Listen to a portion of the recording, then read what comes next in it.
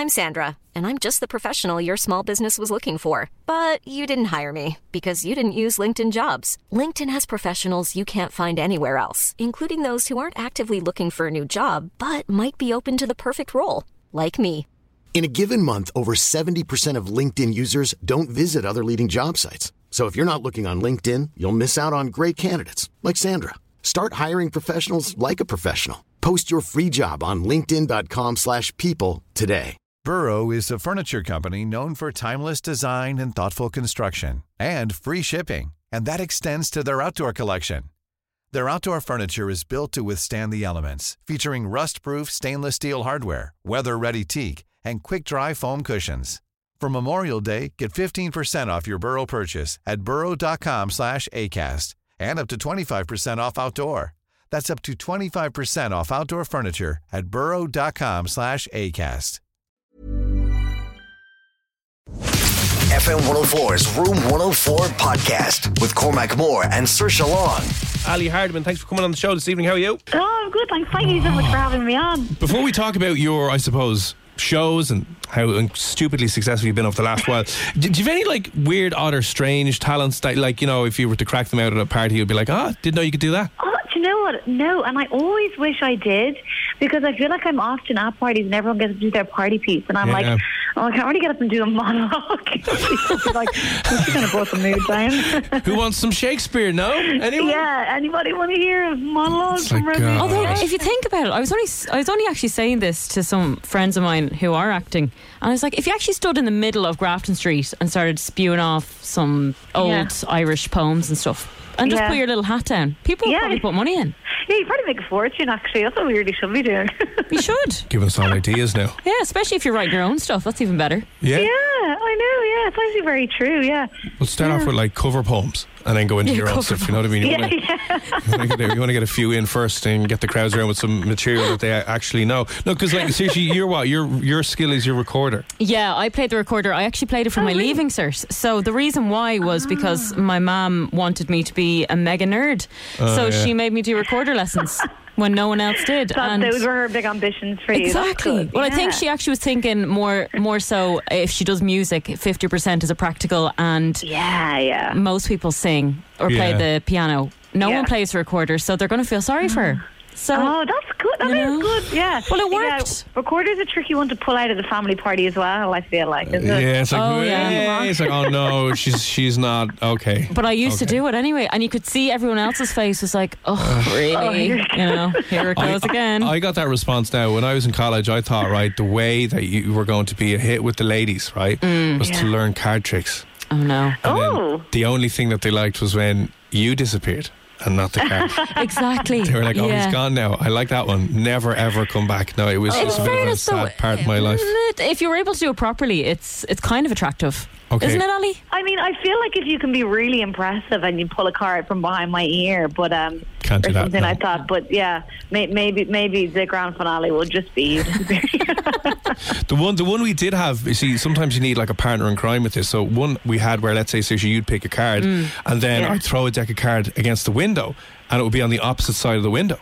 Oh, how did you do that? Yeah, see, that's impressive, isn't it? Until you realise how it's done. Oh, yeah, you had someone on the other side that just stuck it up. Yeah. Okay. Okay. That's a tag team. Yeah, and to make things even more or less impressive, right? A lot of those card tricks are done with a deck where it's 52 of the same card. Oh, really? Yeah, it's all that's lies. Horrible. All lies, no. lads. So you go pick any card and you pick a card that's like, it's the ace of diamonds. Okay, put it back in, shuffle around. It's all the ace of diamonds. And oh my God. And then someone's outside with the ace of diamonds and they have it up on the window and your back's to it and you're like, ooh. Oh my God, my mind is blown. Yeah, so is mine. Yeah, I was a virgin until I was 27. I'm going to actually do that on someone now. That's brilliant. It is good, isn't it? Yeah. It's all lies and cheats. So anyway, there are some of our useless talents, but you've actually got quite a substantial set of talents because you've written again Electric, which has done phenomenally well over the last 6 months to a year, and it's still going. Yeah, so we opened it last April actually in Theatre Upstairs in Dublin, and it was my first thing that I ever written, and we opened it and it kind of just took off. It's set at Electric Picnic, and we've like people doing face painting and glitter and stuff as you arrive. So I feel like the word kind of spread that there was a little mini festival going on, and so it ended up selling out for 2 weeks. And so then we brought it on this year from March, just up until a few weeks ago. We were on tour around Ireland with it, and we went over to Brighton as well. So it did really well. So yeah, I was delighted with it. Really, it kind of just, you know, one of those things that kind of just took off. Suddenly it was, you know, lots of people were asking about it and stuff, which I was delighted about. So it's about Electric Picnic. Yeah. Everyone has been to Electric Picnic. They all have stories. Yes. So I haven't got to see your play yet, but what kind of does it involve, I guess? Actually, it's funny you say that, because when we were doing it, when I was writing it, I went around all my friends and was asking them like stories that they had from festivals and stuff, because I really wanted it to be like, I wanted people to go and see it and think, oh, I've done that, or I've been there. So it's really specific to the festival. We're very specific about where we are. It's a play at the festival, but it really centres around two girls who meet. They're from either side of Dublin City, and they meet at the festival, and it's kind of all about their journey through the madness and the kind of prejudice they face because of who they are. Because I think down at a festival, people you know, it's kind of the one place where people from all walks of life meet and have a ball for 3 days, and that's really what I wanted to get across in the play as well. I love that. So how big of a cast again do you have? Just 2, so small.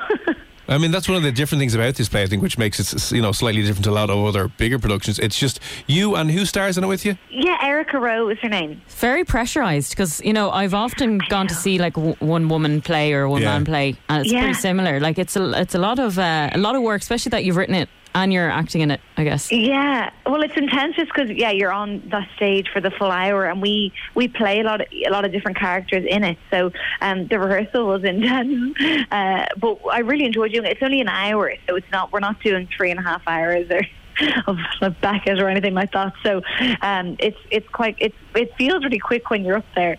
But yeah, it's great, and it's a good challenge as well as an actor, you know. Are you directing it as well? No, Claire Maguire directs it. No, I decided that was a bit much. You decided to opt out of the nervous breakdown. That was maybe, I know, but yeah, as I said, I wrote it and I'm in it, so yeah. Can I ask as well, right, when you were sitting down to write this, how do you, in 2019, when everyone's phones are dragging at your attention, how did you find the time to sit down and actually get through this and complete this? I know, yeah, that's a really good question, actually. I had to. I mean, I think I'm like that now when I'm writing still. Like, I just have to put my phone on the other side of the room and not look at it, because I find, like, even if you're just a bit like, oh, I'll just take a break for a second, and you're knee deep in, like, you know, some Paris Hilton's Instagram stories or something. And the top cat gifs on Twitter for 2019. It's like, wow, this is amazing. You just go into a deep hole, and I'm just like, and those Graham Norton little clips, I get sucked into those as well from the show the week before. So yeah, it's about being really disciplined. I think just sitting down and just really setting a goal out and saying, hey, this is how much I'm going to get done today, and then you feel great, and then you can go on your phone for as long as you want after. You're like, job done. So how long did it actually take you to write the whole thing? Like, I'd say it took me, you know, I feel like I say a different answer to this every time someone asks me. I think it took me about 6 weeks, probably. 6 weeks? To get the whole thing out. Well, sorry. And then, you know, there was lots of revisions, and, you know, I brought it to the theatre, and then they had suggestions, and then it was changing the whole time to write the rehearsal process and that. So, yeah, well, like, the first draft was, you know, not at all what it is today. But I'd say that took me about 6 weeks, yeah. But if you think about it, like, you're writing it. No, it's nothing, but when you're writing it, you're probably in your head thinking of what it's going to look like or what way it's going to go, and then you go and try and obviously perform it, and you're like, actually, no, that's not working at all. Exactly, yeah. And I had I've been thinking about it for ages, and I kept jotting down notes on my phone. So I feel like when I sat down, I kind of had an idea of where I wanted it to go. And then when we did the first reading, I sat down with Erica, and we'd just been to Electric Picnic a few weeks before, and she was like, why didn't you put in Caravanoki? And why didn't you put in this? And I was like, oh yeah. And she was like, they're such big moments, you have to put them in. Like, they're great, you know, experience people have down there. So we now do karaoke to Maniac in the middle of it. So. Oh, good God. I remember doing that. I went, where was I? I think it was 2 or 3 years when Mark McCabe for the first time in 10 years or 15 years had played Maniac live. Yeah, I heard about about this. Yeah. Oh my God! Now, I was there. Were you there? I was there that year. In fairness, he played it about 7 times. Right? So he was doing a set and then ended with Maniac, and it is the closest thing that I have ever been to like a spiritual awakening. Yeah. Was when everyone was in this like temple to Mark McCabe, the God, and the place lost its absolute mind. It was absolute magic. It was like the first time you heard it I went to the cricket club. I don't know if anybody even knows that nightclub that existed when I was about 13, but that's all they played. Yeah. So beat the slapper, the whole lot. You know, all the flashbacks of like stuff that you should never have done. The 48 guys you snogged in one night. You're like, oh God, this is terrible. And you were proud at the time. Yeah, because it's so funny. Like when the music comes on, you know, the intro starts playing. Like we've kind of cut it down, so it's not like 4 minutes long. But when the intro starts playing, you can see people's eyes like light up in the audience, and they start sitting up and kind of like shaking their friends' arms, like I know all the words to this. I know all the words. And then when we start doing it, everyone gets so involved. It's so funny, and people get up, and it's amazing. And then it's funny then, like when you do, you know. We've done afternoon matinees in other areas and they don't know the song as well, and we're like expecting this massive reaction and people are like, what's this?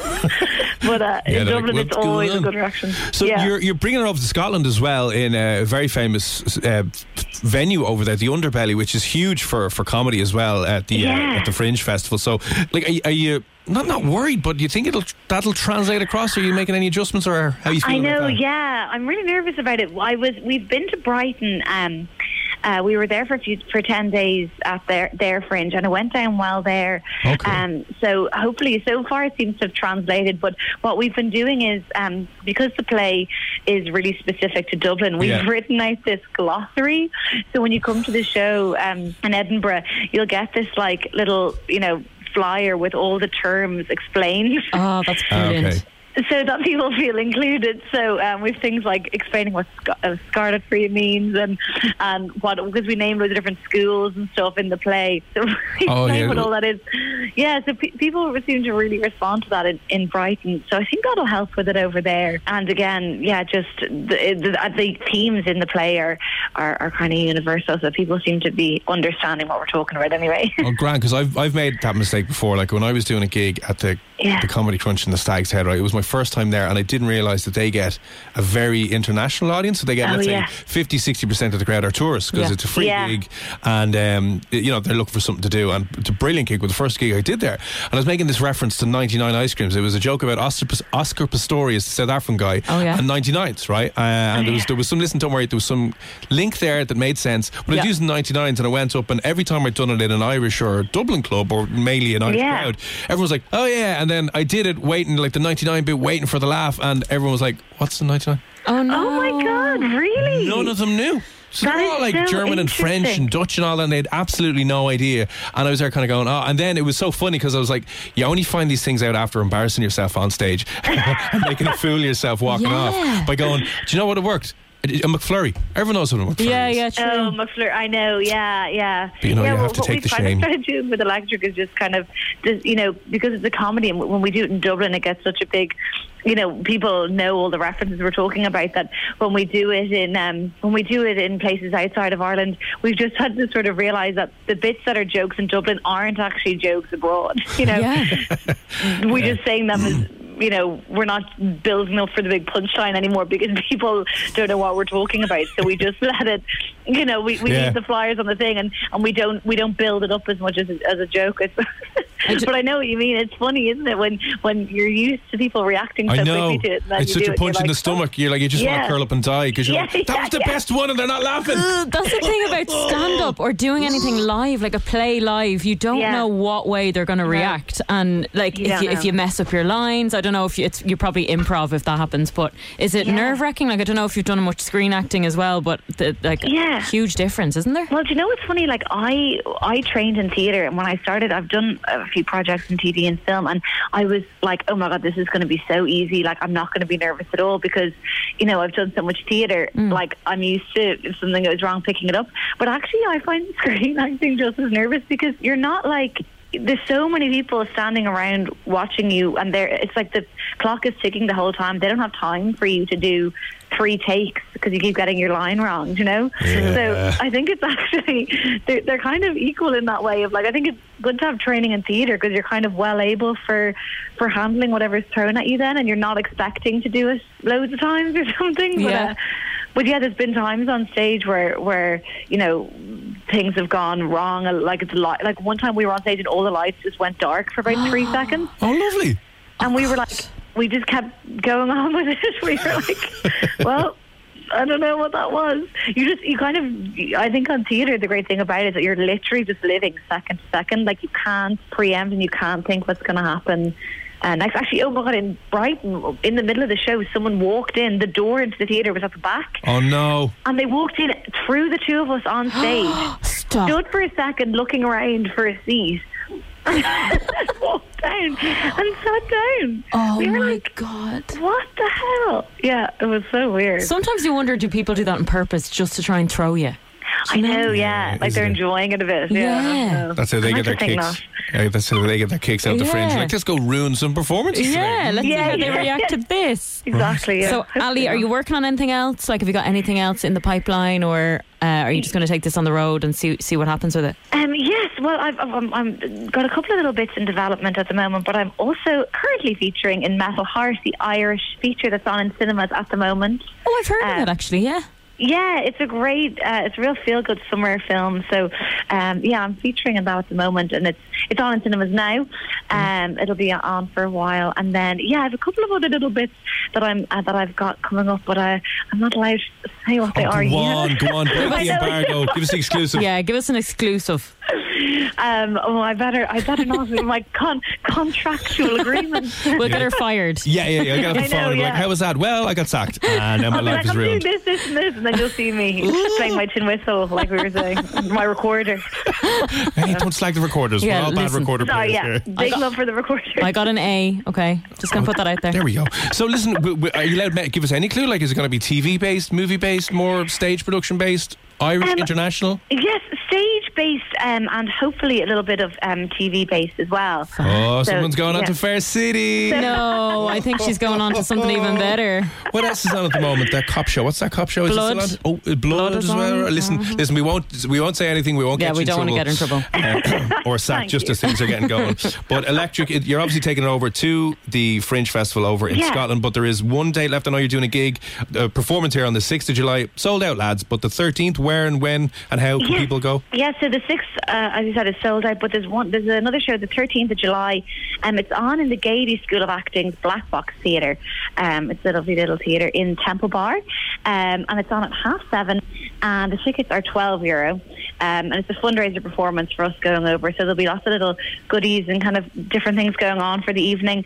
It's on at 7:30, as I said, and the tickets are at my website, which is ilaproductions.com, which is ilaproductions.com, and there's tickets, and there's like a link to our promo video and stuff that we shot at Electric Picnic up there as well. So yeah.